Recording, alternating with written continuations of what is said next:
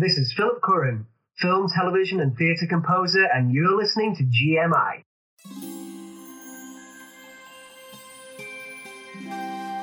Welcome to GMI. My name is Jed Brockie and I run the Guitar and Music Institute. Podcast episode number 42. Now, for those that have listened to this podcast over the years, you'll recognise something slightly different. That's right. The opening music is not our usual mad frenzied rock piece by Fraser McMillan, the wonderfully talented guitar player who very kindly donated that to the show. The music you're listening to is by a film and TV composer named Phil Curran. Phil is an old student of mine, quite a few years back now, and since leaving university, he's actually been in a lot of demand and built a great career writing music of all sorts for theatre, film and TV. So this show is going to be a little longer than normal because I'm actually got the rights from Phil to put some of his music in the show. The vast majority of it will be Asian in its sound. But there's also an electronics piece. There'll also be a video on the GMI website. That's at www.guitarmusicinstitute.com, where you can listen to more of Phil's music, watch a video of him and see him in action and his workstation and all the rest of it. So even if you're listening to this on iTunes or any of the other download sites, come over to guitarmusicinstitute.com and go to podcasts, and you'll see a little more of Phil and you'll see some video. I'm really proud to present Phil Curran, who's always a standout student, and now we're going to hear how he's gone about making his career in the world, the very competitive world, let's be honest, of scoring for film and TV and theatre. Here's that interview coming up now. Phil Curran, how good it is to see you again. Hello, Jed. Good to see you again. It's funny, we are in the same country, folks, but the way that it's going, it sounds like he's a million miles away. You're not on the moon, are you, Phil? No, I'm up in Perth now. Perth, Australia, yeah. May as well be. Yes. You used to be able to, they just started flights up to Perth, Australia from London. They're not running anymore. Oh, right, yeah, of course, yeah. Now, the reason you're on is you were touched by the magic of film scoring, and you now have realised that dream and become a film composer. Can I just say, how cool is that? And how did you do it? Oh, yeah, it's great. Well, I suppose it goes back, and but yeah, like now, so like as where I sit now, I'm sat in the studio in Perth, making a living out of writing music for films, television, and theatre, which is amazing, really cool. But it goes back. I'm not sure if you want the whole story. I don't. If I'm waffling, just guide me. But I might pop in up very occasionally. But this is about you, Phil. So yeah. Tell your journey. Tell the journey. So I suppose just briefly, like I suppose like a lot of musicians, you start as a kid. I started playing guitar when I was 12. After watching Back to the Future, Michael J. Fox play Johnny B. Good. And I thought, that is the coolest thing I've ever heard or seen. Guitar solos. So that's... Was that not... Did he not play it before it had actually been played in real life? Oh, or the guitar he was playing hadn't been... It's one of those. He was actually playing it before it had been actually played in real life, or before the guitar had come out. Really? Yeah, apparently. You can check that up. Check that up at home, folks. so that started my journey into becoming a guitar player. So through the teenage years, I got really obsessed into guitar, and then rock and metal and solos, and then I got heavier and heavier thrash metal and so on.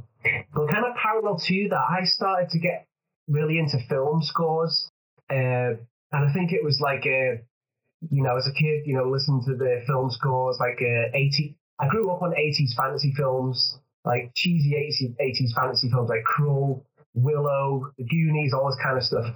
So I had these two parallel things going on: guitar on one side, film scores on the other, and the both of them I grew an obsession as I grew older. And then And then I came to Napier University, 2002. And at that point, I was totally obsessed with film scores because, like, Lord of the Rings came out. I got obsessed with the Lord of the Rings scores, which you're not a fan of. Yeah, I always know. But I got just really up into, like, big, dramatic, orchestral, ethereal film music. Well, Phil, you're originally from Liverpool. Why did you come up to Edinburgh for that? So I was applying to universities and I got an offer from LIPA, the Liverpool Institution of Performing Arts. Wow. So I got an offer from there, which was I had to get 2 C's at A level, and I got a C and a D because I'm thick and didn't get it. It's D for dunce. It may as well be. And like 2 C's is like quite like an E, like that's classed as like, right, you just do all right. So basically Napier was totally desperate. Well, I came up, so I applied an audition for LIPA, got the offer, and then came up to Edinburgh and done an audition for Napier with Graham Weir. But I loved it though, because it was up at Craig House campus, beautiful campus, wasn't it? And yeah, done my audition there, and then Graham Weir actually, like on my way out, he just said, yeah, I've done like a guitar solo, sweet picking, and then he just said, yeah, we'd love to have you. It's like an unconditional offer. So that Napier became my second choice, but I'm so glad it worked out because I wouldn't have gone to being able to study music for screen, which I'm going to come to. So I started at Napier. Didn't know what I wanted to do really. All I knew was that I was a competent guitar player, but I didn't know what I wanted to do for a living, like a lot of kids. I just thought, well, let's just go and study and just see what options sort of spring up. Then it all changed. I always talk about this as like the moment it really changed was the third year of uni at Napier, and we got the option to study music for screen by Jed Brocky. And honestly, I walked out of that first lesson going, that's it. That's what I want to do. I just wish all the students I taught when I was teaching that course were like you, Phil, because you were a total dream student. I was just, it was nuts because, like, again, I was so obsessed with film scores, but I didn't think I had the skills to do it because I was a guitar player, an isolated guitar player. I wanted to play guitar solos and not socialize with anyone. And, I was getting good, in the wide field of rock and thrash metal. I was quite a decent player. Does that comment you've just made hint at some dark neuroses in your mind, not wanting to talk to people? I always thought you were a really chatty person. Well, yeah, I know. And I was just, I think I remember coming up to Napier and seeing all the other guitar players and going, oh my God, these are way better than me. Because it's, you sort of like, when you're at home, it's like, oh yeah, Phil's a great guitar player. Then you come up to the big city and then it's like, no, you're not actually as good as him. But yeah, I just remember that first lesson in music for screen where I thought I was like the only person who was into kind of film music. And then when you started talking and you taught the lesson and you started mentioning composers like Alan Silvestri, John Williams, James Horner, Hans Zimmer, and I was just like, oh my God, someone else is into this stuff as well. I was like, I was mesmerized. I was like, wow. And then, you were analyzing like, scenes and doing music theory that related to film scores. And I was just like eating it all up because, when you sort of analyze music that you love, it just becomes so much easier, doesn't it? Rather than analyze music that you're not that into really. But that was it. That was the first lesson. After that, I not too long after I quit the band and. Wow. I didn't know that. So you actually quit your band and that was it. Yeah. Do you think if someone, I know we're going to get into the mince and tatties of it all later on, but if someone wants to do that, do you feel they have to have that exceptional drive that you had to do it? I think so, yeah. Yeah, I mean, in fact, I remember you saying at the end of the first lesson, I think it was the first lesson where you're saying, if you want this bad enough, you can do it. And it's true, but you do need to have it. It can't just be a passion. It needs to be a complete obsession. Like I think, which maybe an unhealthy obsession, but because it is difficult, and you're going to get loads of knockbacks, and you're going to get more knockbacks. Well, at least I've definitely had more knockbacks than successes. And yeah, I suppose the thing that keeps you driven is just the obsession for wanting to do it. Don't you think that getting knocked back, which is a common theme actually, no matter what people are talking about in terms of a career in music? Yeah. I had another ex-Napier student on in the last interview, and he was talking as a guitar player, all about how hard it is to get in. Yeah. It's almost a rites of passage, isn't it? I mean, if it was easy, everybody would be doing it. In a way, this might sound quite sadistic, but like, I kind of hope that if a new student got into film scoring and TV scoring, I do hope that they go through a little bit of the pain that I've been through as well. Because if they were just to like waltz into it and get a big job, I'd be like, I'd be really good. I'd be like, oh, what have I done wrong? Yeah, it definitely builds up your mentality and resilience and perseverance and all this kind of stuff. And it's definitely a rite of passage. And I think all the knockbacks make the victories that more sweeter. So from doing the peer course, which kind of put fuel in the fire, yeah, what was the next big sort of landmark in your journey?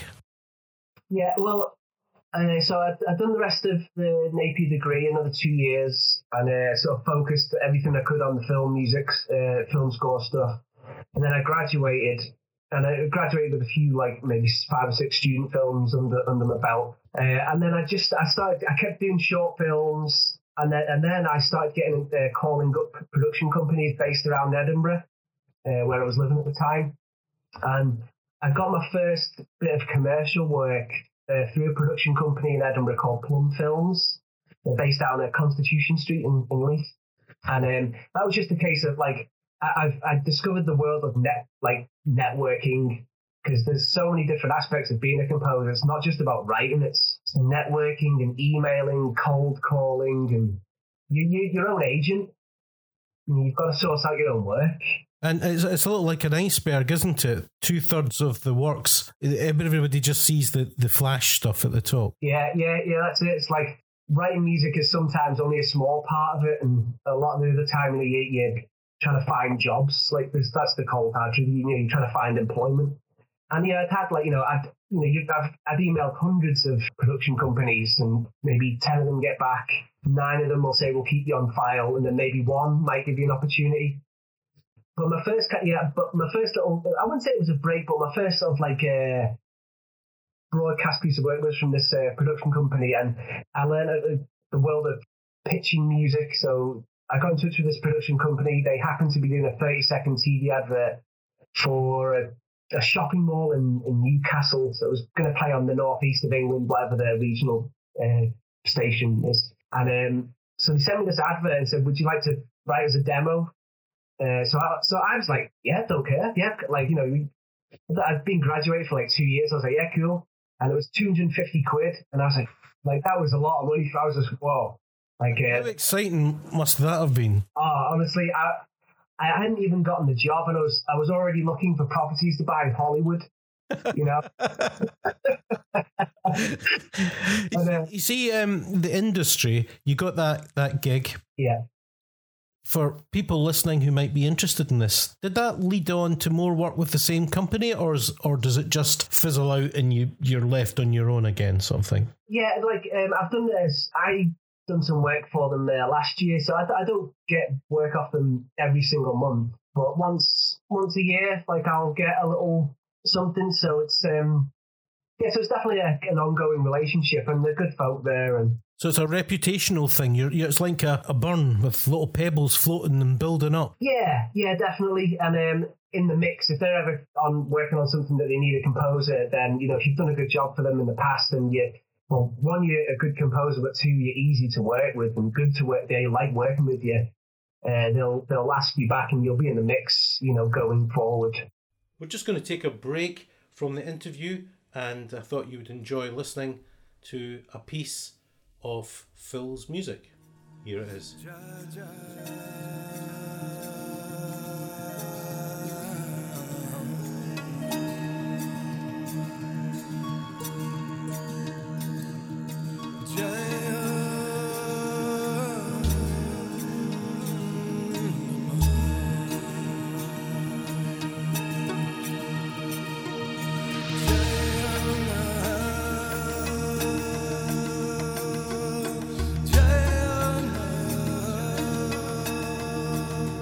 Jai Jai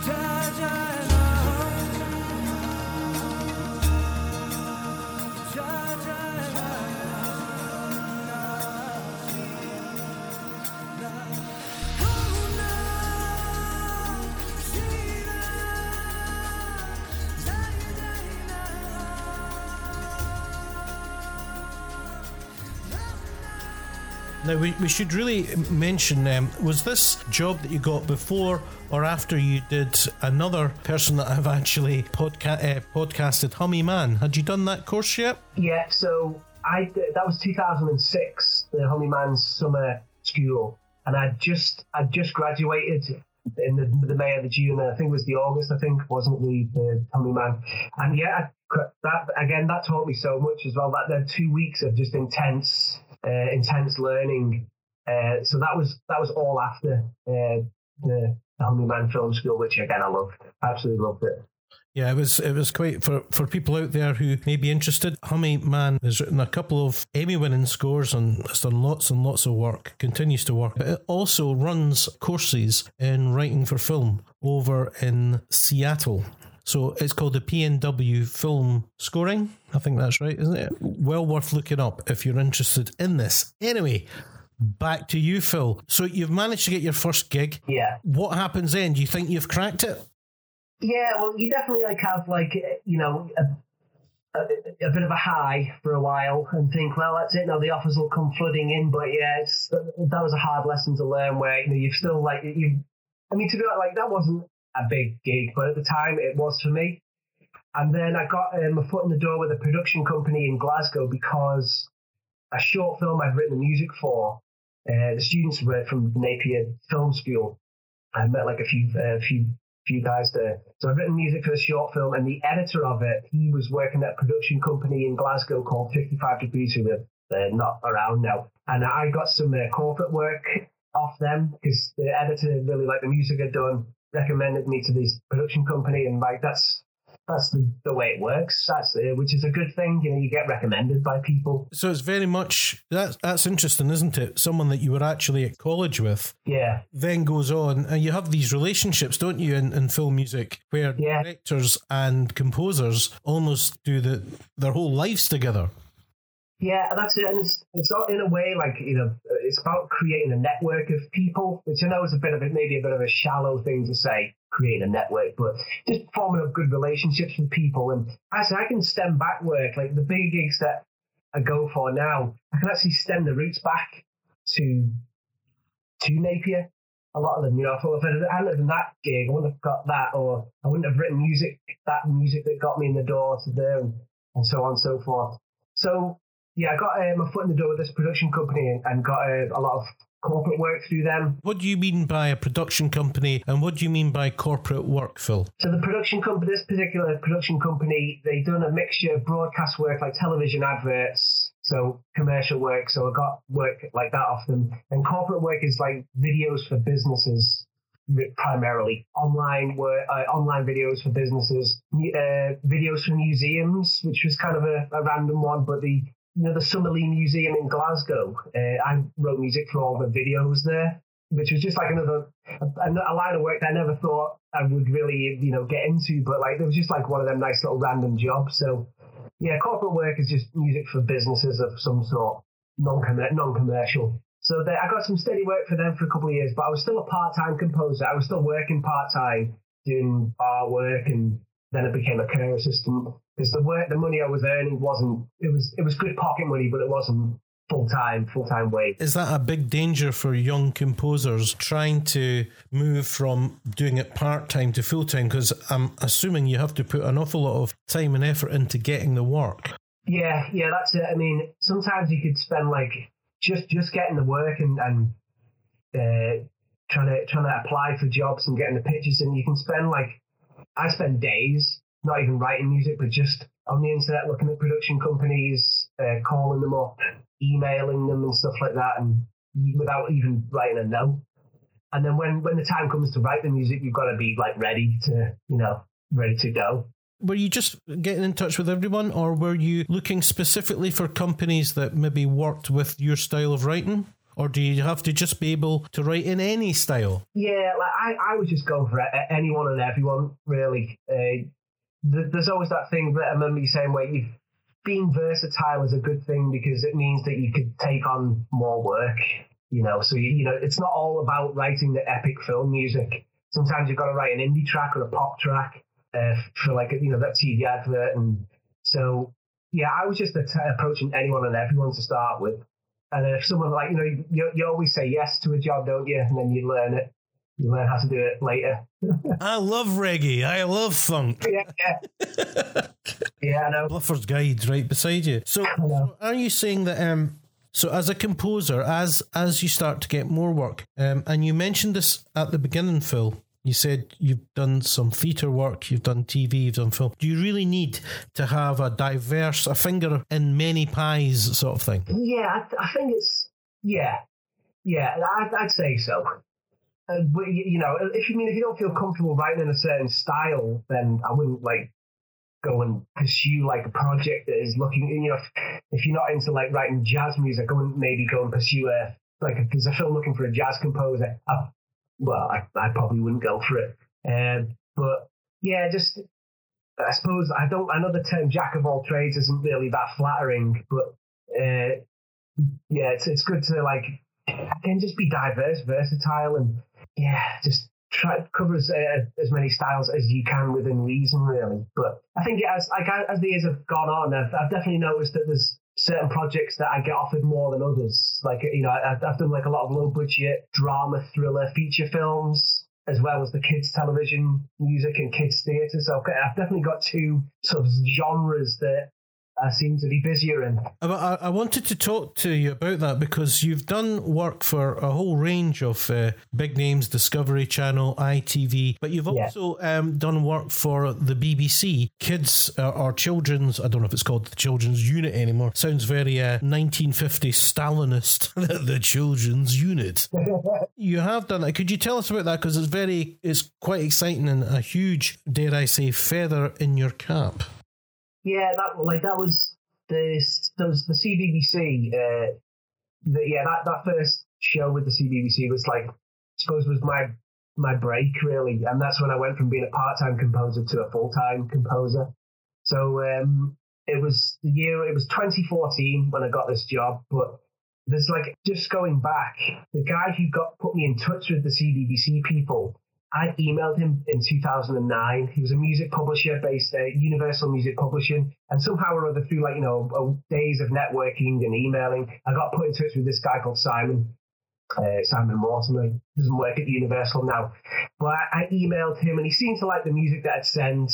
And he put me up for a couple of documentaries that didn't work out. So nothing came of it. We kept in touch over the years. And then 5 years later, 2014, I get an email out of the blue from Simon just to say CBBC are making a drama up in Scotland and they're looking for a Scottish-based composer, and I've put your name forward for it. And it's an email you get where the hairs on the back of your neck stand up wow, this is more dead exciting. So expect a call from someone getting the job. It's long story short, I got the job. That's a big deal. How did you feel about that? There must have been a slight apprehension as well as excitement. It was really just all excitement. It was just to get it because I knew it'd be a big deal. Because also at that same time, I'd pitched for a CBeebies project, which CBeebies is a slightly younger age group. CBeebies is I don't know, 3 to 6, or CBBC is 6 to 12. But anyway, I just applied for a CBeebies kids show and got rejected. And I was really gutted because I'd spent 2 weeks pitching, writing these demos, recording a singer. And it's 2 weeks unpaid work. And I sent the demos off and didn't hear anything back for months. Then got a knockback just as I was applying for this CBBC show. So the CBBC show was called Eve, and it was a sci-fi drama. And I just knew it was up my street because I'm into sci-fi and fantasy and that kind of stuff. Got put in touch with the producers of the show who liked the music that I'd sent them. They'd like previous music that I'd done. they sent me a script and asked if I could write a couple of demos, so I'd done that. And then I got invited for an interview at the set, which was, they were shooting out at Bathgate. Yeah, that's where they do all the stuff, the pyramids, yeah. Yeah. That's where they did Trainspotting too as well. Oh, right. That period, I was just so excited by it all, going from getting the email to, I remember driving to the place in Bathgate going, I'm interviewing for a CBBC show, this could be it. And I was on a high for about 2 weeks, really, from the email to the interview. But then after the interview, which went really good, and then there was the radio silence, and it was just going from high to like, oh my God, like, it was awful. The waiting round is one of the worst. Outside of being unemployed, waiting to hear about a job is the worst. Waiting on someone's making a decision. And then was it an email or a letter? It was a phone call, so it was like, it'd been about 3 or 4 weeks since the interview, and I'd been driving myself like insane. And I actually like emailed the producer, Peter Gallagher, who, he won't mind me saying this because we're friends now, but I just sort of lied and said, kind of gave him an ultimatum and said, hi Peter, I've been offered another job. Any chance you could let me know about Eve like within the next week or so? Risky, very risky. And then 45 minutes later, my mobile phone rang, and it was Peter saying, yeah, I'd like to offer you the job, you got it. And I screamed.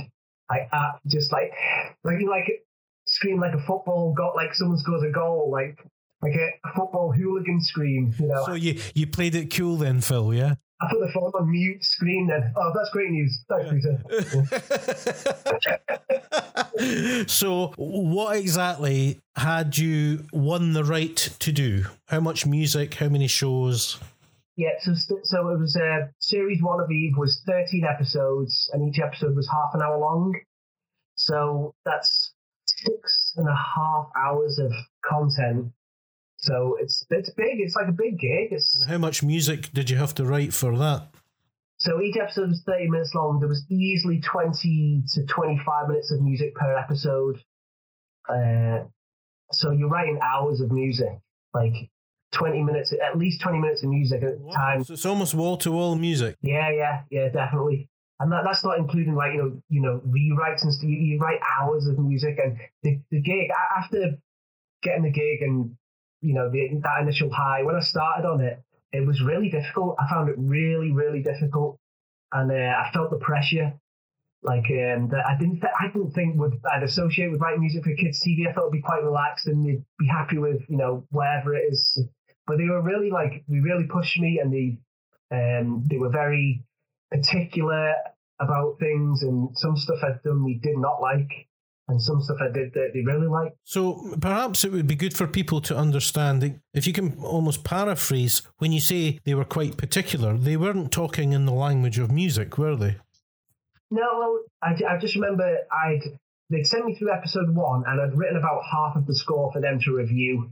Rather than sending them 1 or 2 cues at a time, I thought, well, let's just watch a block if you can get into it a bit more then. So I went through to Glasgow to the place where they were mixing it all, sat down, watched episode 1, the half of it, and they didn't really like the music as much as what I thought. Now, how did you feel at that point? I felt a bit scared, because I remember driving home going, wow, I was hoping for for a bit of excitement, but they didn't like it. It was too orchestral. They thought the music was too orchestral and a bit too old-fashioned. What was the brief like? Did they give you a good enough brief? Because I'm assuming that this is for TV. You didn't. Yeah. Did you have a spotting session for this? Yeah, we did. Yeah, so we had a spotting session where we went through the episode and figured out where every cue would start and finish, and discussed each cue, what the mood each cue should be or could be. Did they discuss instrumentation? Not really, no. I mean, I'd written demos already, which they liked the sound of. And actually, I'd blame some of it on me because the demos that I'd written were a bit more electronically leaning. And for some reason, I'd written the first score that was very orchestral. So I think maybe I was probably to blame. So I went back and added in some more contemporary electronics in with the orchestra, which is kind of the norm now, really, for film scores. Well, not like I invented it, or I put more electronics in, not like I'm not a pioneer or anything. Yeah, so that's all I did. I a little bit less of the orchestra, a bit more of the electronic, edgy sound, and then they started really liking it. You came away, were you worried you might lose this job? Yeah, that was definitely a fear that creeped in my brain. I was like, oh, what if they're like regretting hiring me and stuff like that? But that wasn't, it wasn't to be the case. I just went back, and I think it's just part of the job, really. It's some stuff you do that they're not going to like. But anyway, I got the revised score to them very quickly. How quickly? About 4 days. So it's half an episode, so it was about 12 minutes of music. So how many minutes of music are you writing a day back then, Phil? Anything from 3 minutes of music up to about 5 to 6. But 3 to 5 to 6 minutes of music. That's when I'm in the full swing, like full. Day one of anything is, you're lucky if you write 30 seconds. But once you get into it, you write a lot of music. Well, that's quite prolific, because most of the guys say about 3 minutes, and you're writing up to double that. Yeah, I just found that, like, as the time wears on, you work through the episodes, the schedule naturally gets tighter and tighter. And then I remember, like, I had to write 10 minutes of music one day. And I don't know what happened. They're just a blur. You just got to get it done. And if you write 10 minutes of music a day, it's not going to be, Oscar-winning material, probably not, but, it's just... Now, this brings me on to a point that I think a lot of people who may be listening to this, who may be interested in a career in this field, they see the glamour of it all. And I remember, I can't remember who the composer was. Yeah. He was in LA, and he said he was driving down the road, and he saw this massive billboard for a film that was coming out and that he was writing the music for, and which he hadn't even written the music for, and he absolutely crapping himself. But the reality is, once it all kicks off, right, it's a lot of solitude, isn't it? It's just you. Yeah, definitely. And like yourself, Jen, it's just you're in a little bubble, and if you're on a tight schedule, and you've just got to get your head down and write, and you can't remember half of the stuff you did or why you did it. Like, why did I go to that chord there? Like, what was the thing? And you just got to go with your instincts, and But it can be quite like a magical place to be. I think it's just the music's kind of, you're connecting that pipe of inspiration, but on a more practical level, and away from all the boyhood fantasies of it all, or girlhood fantasies. That must have quite an impact on your family life and the children and all of that. And you obviously need silence, or at least not a lot of folks shouting all the time. How does that work out practically? Well, in season 1 of Eve, it was great timing, because I was a month into scoring it. I'd maybe finished episode 2, and our first baby was born. And I was like, oh man, brand new baby and we were in the flat at the time. We weren't here. We were just down the road in the two bed flat. So we had one bedroom for sleeping. The second bedroom was my studio, and then a newborn baby was in there as well. So yeah, just like Lorna, my wife, she'd take the kid over to see her mum and give me a bit of quiet time, and I just work until I fell asleep, really. And it's just I remember it's just an absolute blur. But I'd get up, I'm in the studio for 7, I'd stop for a bit of lunch, bit of dinner, and then work till 11 midnight and sleep and just keep doing that. And yeah, it's having a very understanding wife who knows the score. And quite literally, yeah. So I mean, that sort of really puts it into contextualizes it. It's not just a cakewalk, is it? It's a really high pressured, high demanding. Now, with the advent of non-linear editing and all that, do you find that they expect even more of you because they know you can cut stuff up and rejig stuff about? Yeah. I think that the directors and the producers just they kind of just want to make the show as good as they can. I think sometimes when they are watching an episode in the edit suite without music, they may be sort of starting to see flaws that they otherwise didn't see, and they want the music to maybe cover that up and make the show as good as possible. And music can do that. Like you said, in music for screen. It can make something good really great, or something that's okay. It can make it pretty damn good. Yeah, sometimes it is just like, oh yeah, just go away, just go make it better, just go and do it. So that music that you're creating is called, for the most part, underscored. Were you surprised at the amount of underscore you needed to write for that first BBC series? Yeah, definitely. And I think the music, it is kind of like a drug. It's like the more you start using it, the more the episode needs it. And then, all of a sudden, 20 seconds of no music can feel like a really long time.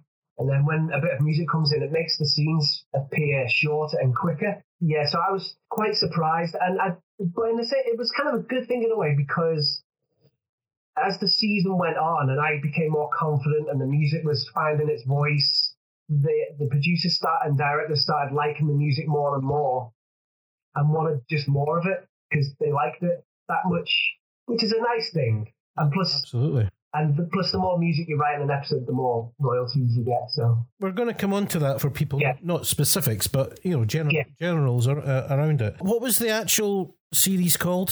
So the first series that I've been talking about is called Eve. And it was a science fiction. Now, did you feel at the end of that is when that was your real education? Yeah, definitely. You're getting feedback of people who don't necessarily know that much about technical music terms and things like that, but they are discussing the music with you in the context of the television show and how they want the music to work within the scene and within the drama. And I learned so much. I learned that I had a big weakness at that point about trying to write comedy music. I couldn't do it. I was good at the drama stuff and the sci-fi stuff and things like that, but trying to make a scene funny with music. Marimba patch out, no?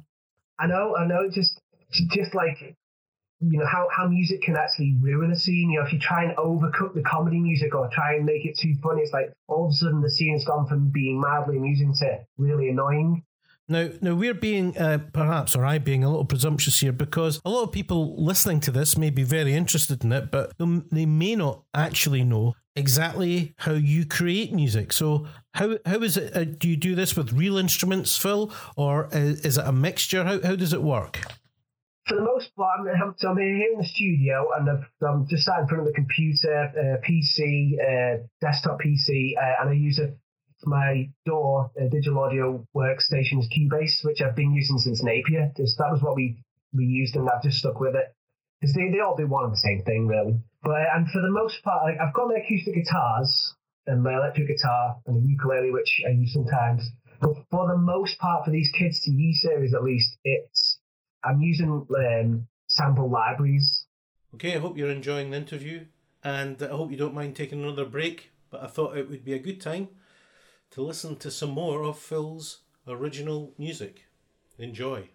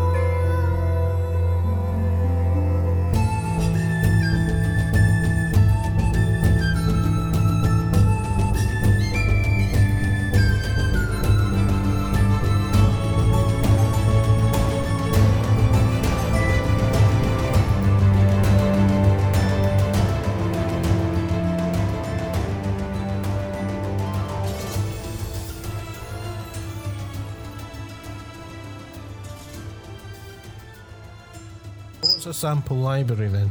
Well, it's basically, you have an orchestra at your fingertips. So these companies go and record, in case of an orchestra, they'll go and record live players playing individual notes on a string or a horn, every single instrument in the orchestra. They'll record the individual notes. Then that means that you can then load up a patch in Cubase, and then you've got a violin, the first violins at your fingertips. Not pre-played phrases where it's just like one finger and it's like you do have to create the music. So how hard is that with violins have many different techniques? Yeah. How hard is it to program? I take it you have to program all these things in. How difficult is that? And how time consuming is it? It can be time consuming. If you want the strings and any of the instruments to sound natural, not just like, let's just do staccato for like 2 minutes. Like, you want it to like ebb and flow and breathe and be like natural, like a conversation would be.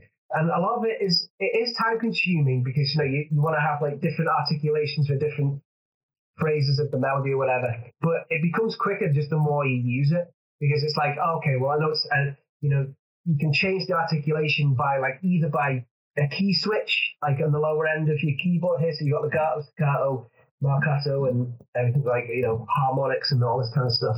It just becomes easier. You just become easier and quicker the more you do it. And you learn how to use your software and your instruments. So these sample libraries, they can be quite expensive, can't they? Yeah. Now, when you actually give the cues in to the production company or whoever, do you have to fill in saying which sample libraries you used? I haven't done that, no. I don't know if you have to. Normally, again, this is just with the BBC stuff, they do have to fill in a cue sheet, which lists every single individual cue that you've written, and then they go and submit that to a company. I think it's called Silvermouse, and then they sort of start calculating your royalties with PRS. PRS is the Performing Rights Society. Yeah. That's an organisation that collects money on behalf of composers. So maybe it would be a good idea to tell people exactly how the money works on a general basis for composers. How would that work then, Phil? Yeah, so again, with the CBBC, what happens is, or any channel, this is just UK broadcasting, but any channel in the UK has a per minute of music value. So, say BBC One, for example, prime time BBC One, a composer will get about £90 per minute of music played.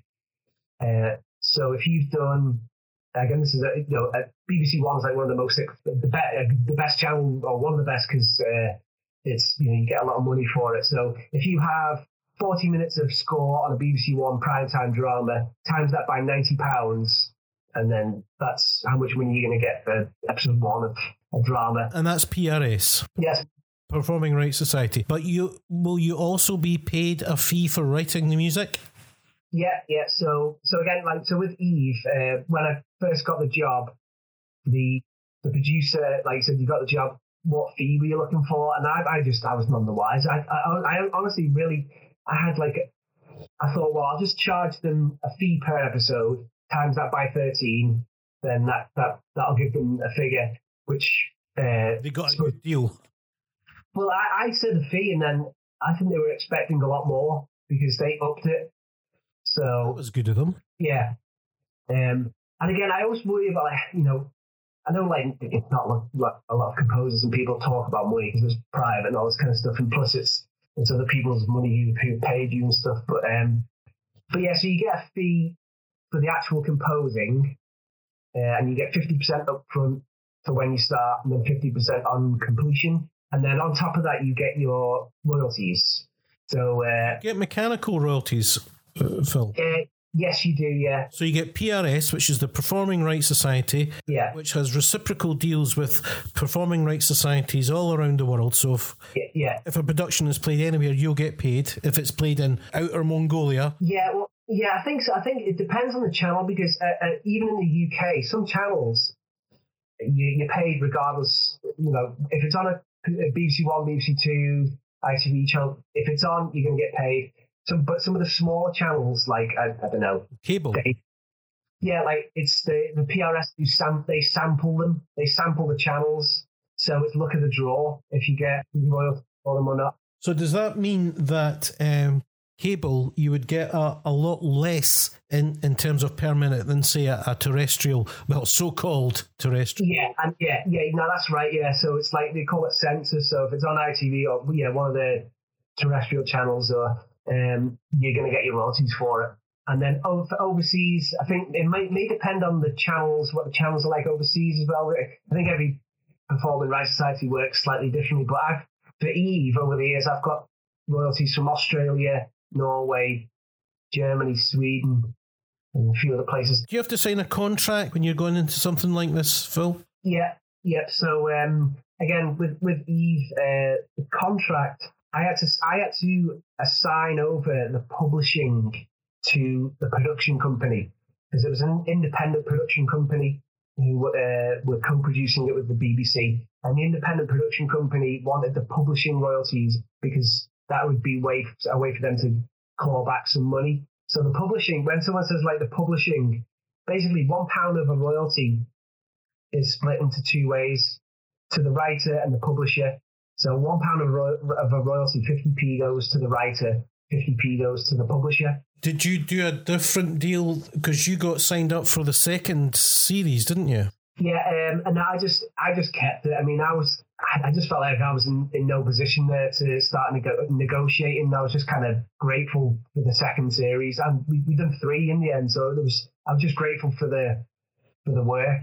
But I think if you've got some clout, then you can negotiate to even keep a percentage of the publishing royalties, just so, instead of getting half, you might get your writer's royalties, which are half, and then you can negotiate 25% of the publishing.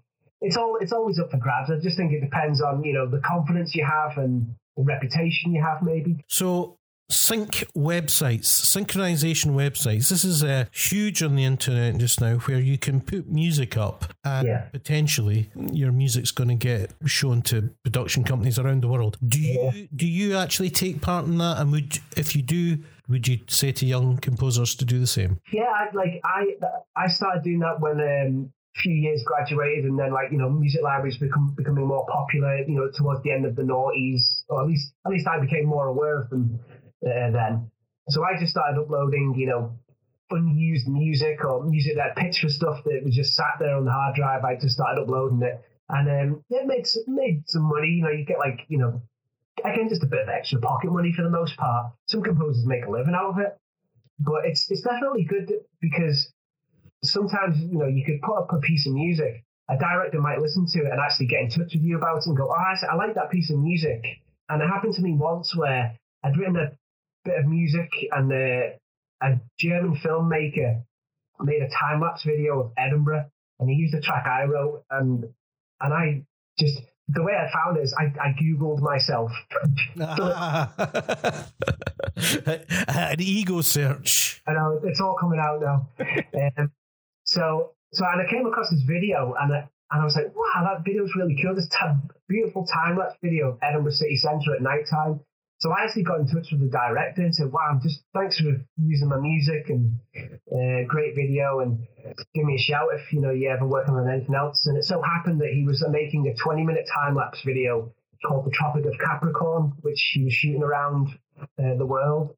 And he was a guy with a self-funded trip, and, paid me to write the music for it. And I think the music libraries are definitely worth doing, and some of them are harder to get on than others. That was a great thing you just told us there, Phil. You didn't go mental at the guy for using your music, and through that attitude, you actually got some more work out of it.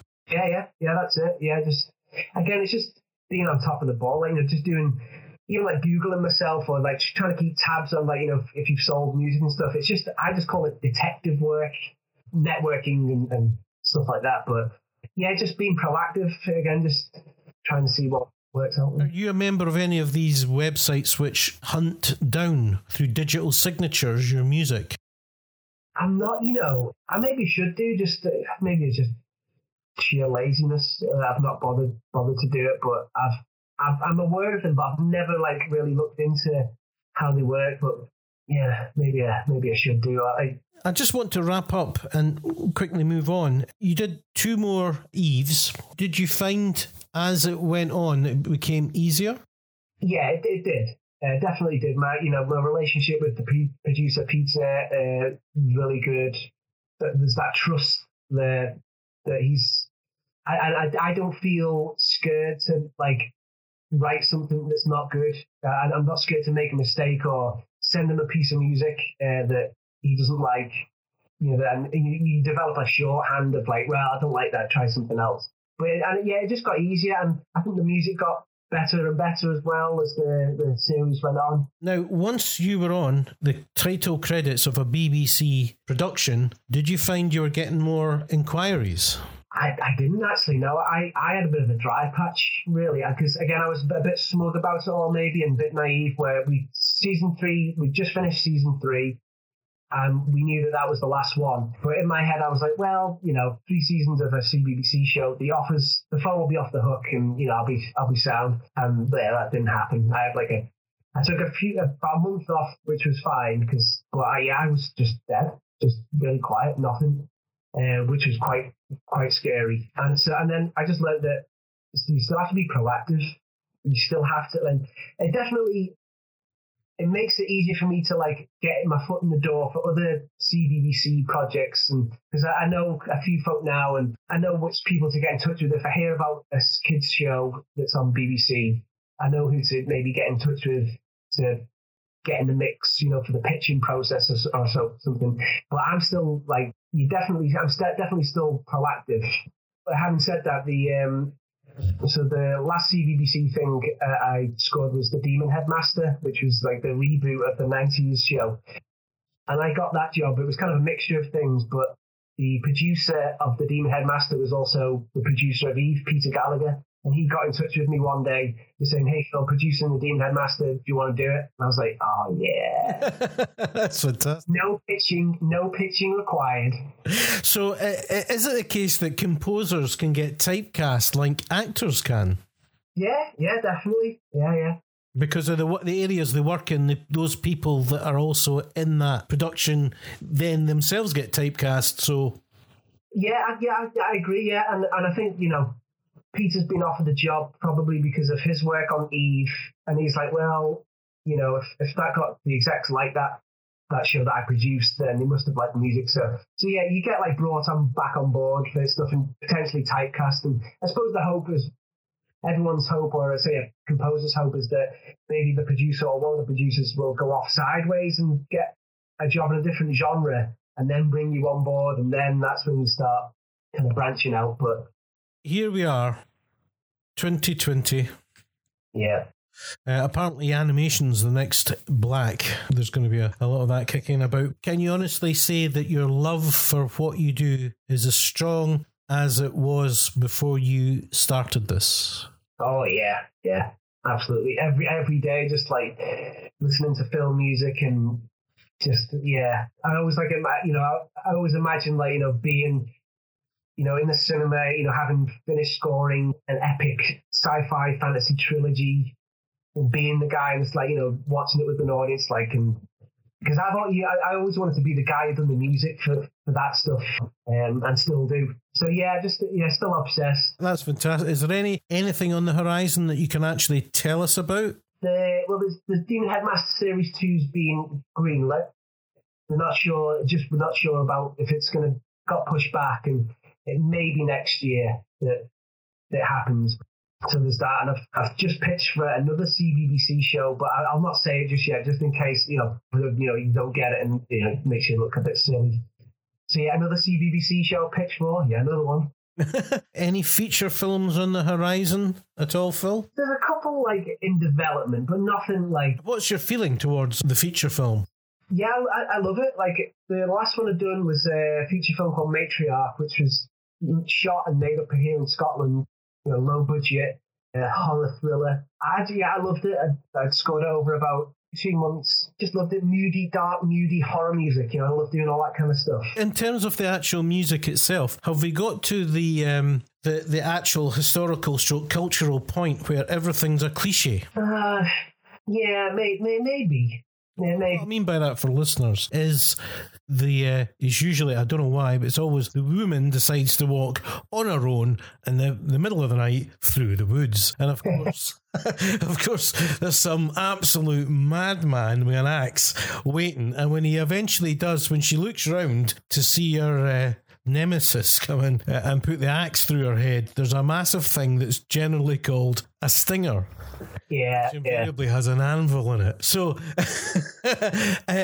is it all a bit like a set play? You know, almost like a rugby game now, where this does that and that does that. Yeah, like definitely. Like if you sit and watch a horror film, you can definitely tell when the jump scare is going to be, because there's always like a bit of suspenseful underscore followed by a few seconds of silence. Like, just the cat. Followed by, that.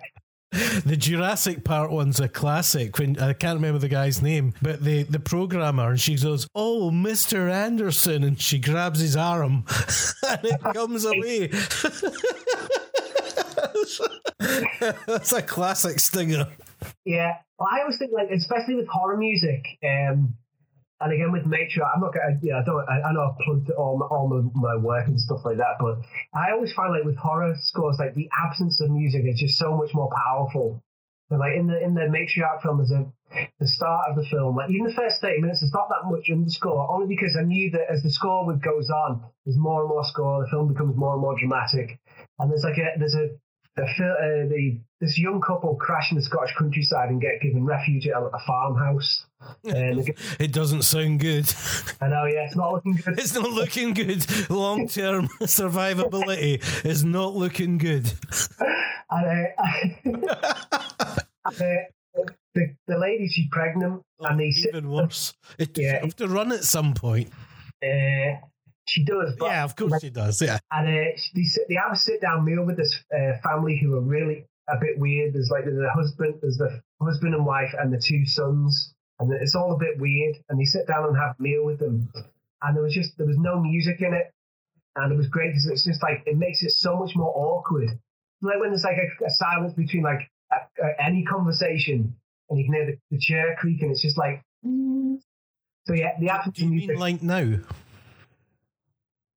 Yeah, just like that.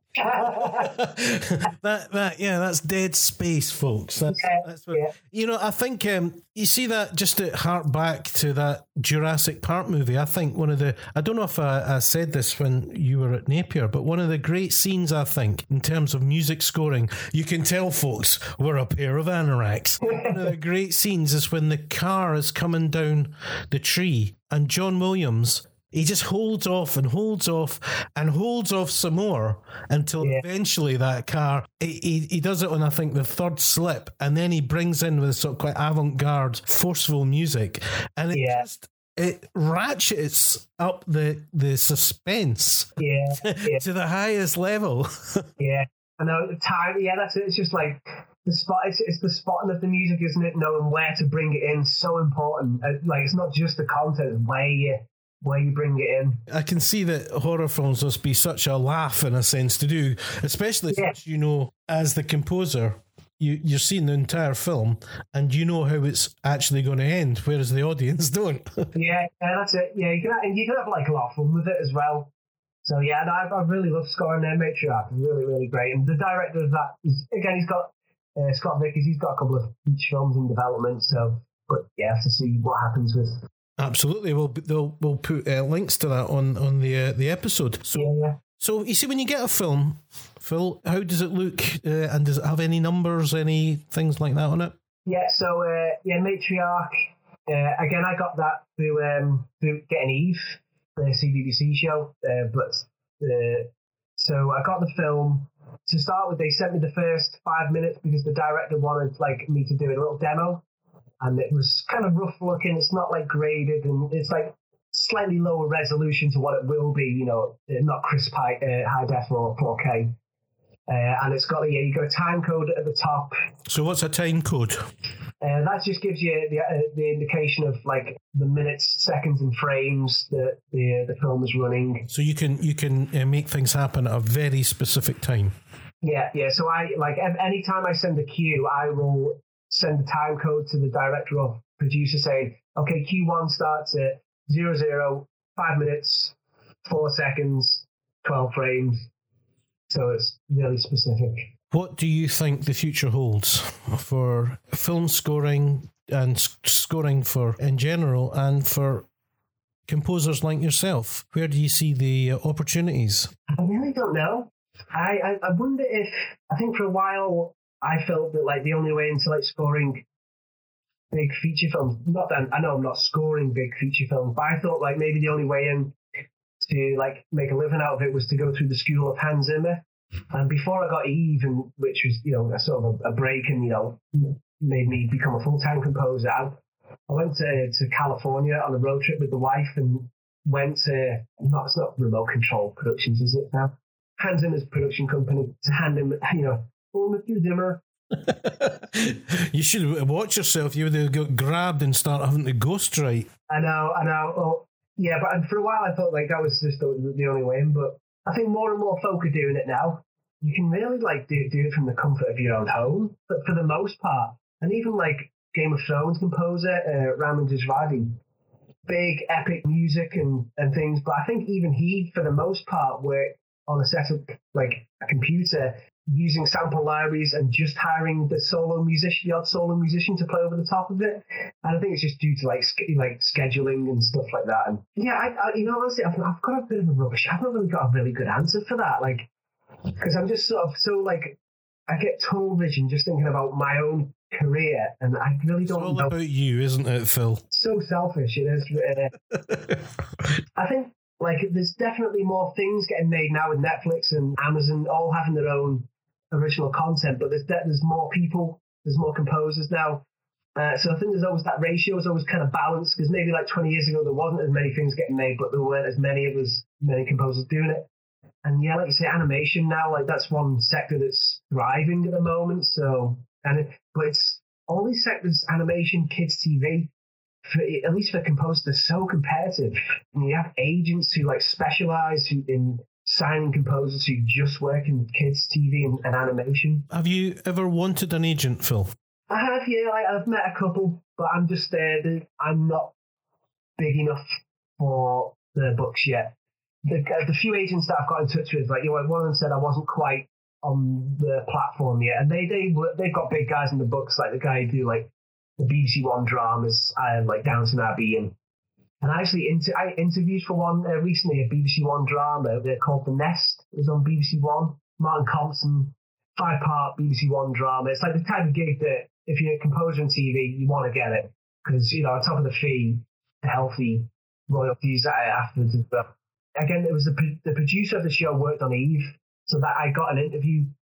She was a line producer, she wasn't the main producer on Eve. She was a line producer, like slightly below. But then she got the job as the main producer on the BBC One drama. So that was my foot in the door there. So it was exciting, and I pitched a couple of tracks, done an interview, but the exec producer wanted a named composer who they've got a good name. So do you know who got that gig? Yeah, a guy called Paul Leonard Morgan. Never heard of him. He used to be based in Glasgow, but he's in Los Angeles now. He wrote the music for Dread, Limitless, and now he's doing the new film, this Dynasty series over in America. He's California based now. Tales of the Loop. Yeah, if you look at, you'll see his credits. He's got a bigger reputation than me, that's for sure. Well, I think people listening to this around the world will have got an awful lot out of it, because they'll be able to done a lot of high-end work, Phil, but you're still a very approachable person who, it's not like in some stratosphere that nobody can ever even conceive of themselves being in. And I think that's important, especially when you're starting out. You know, everybody wants to be the big whatever, but the reality is very few just land there. As I hate saying it, there's a journey to be taken. I know.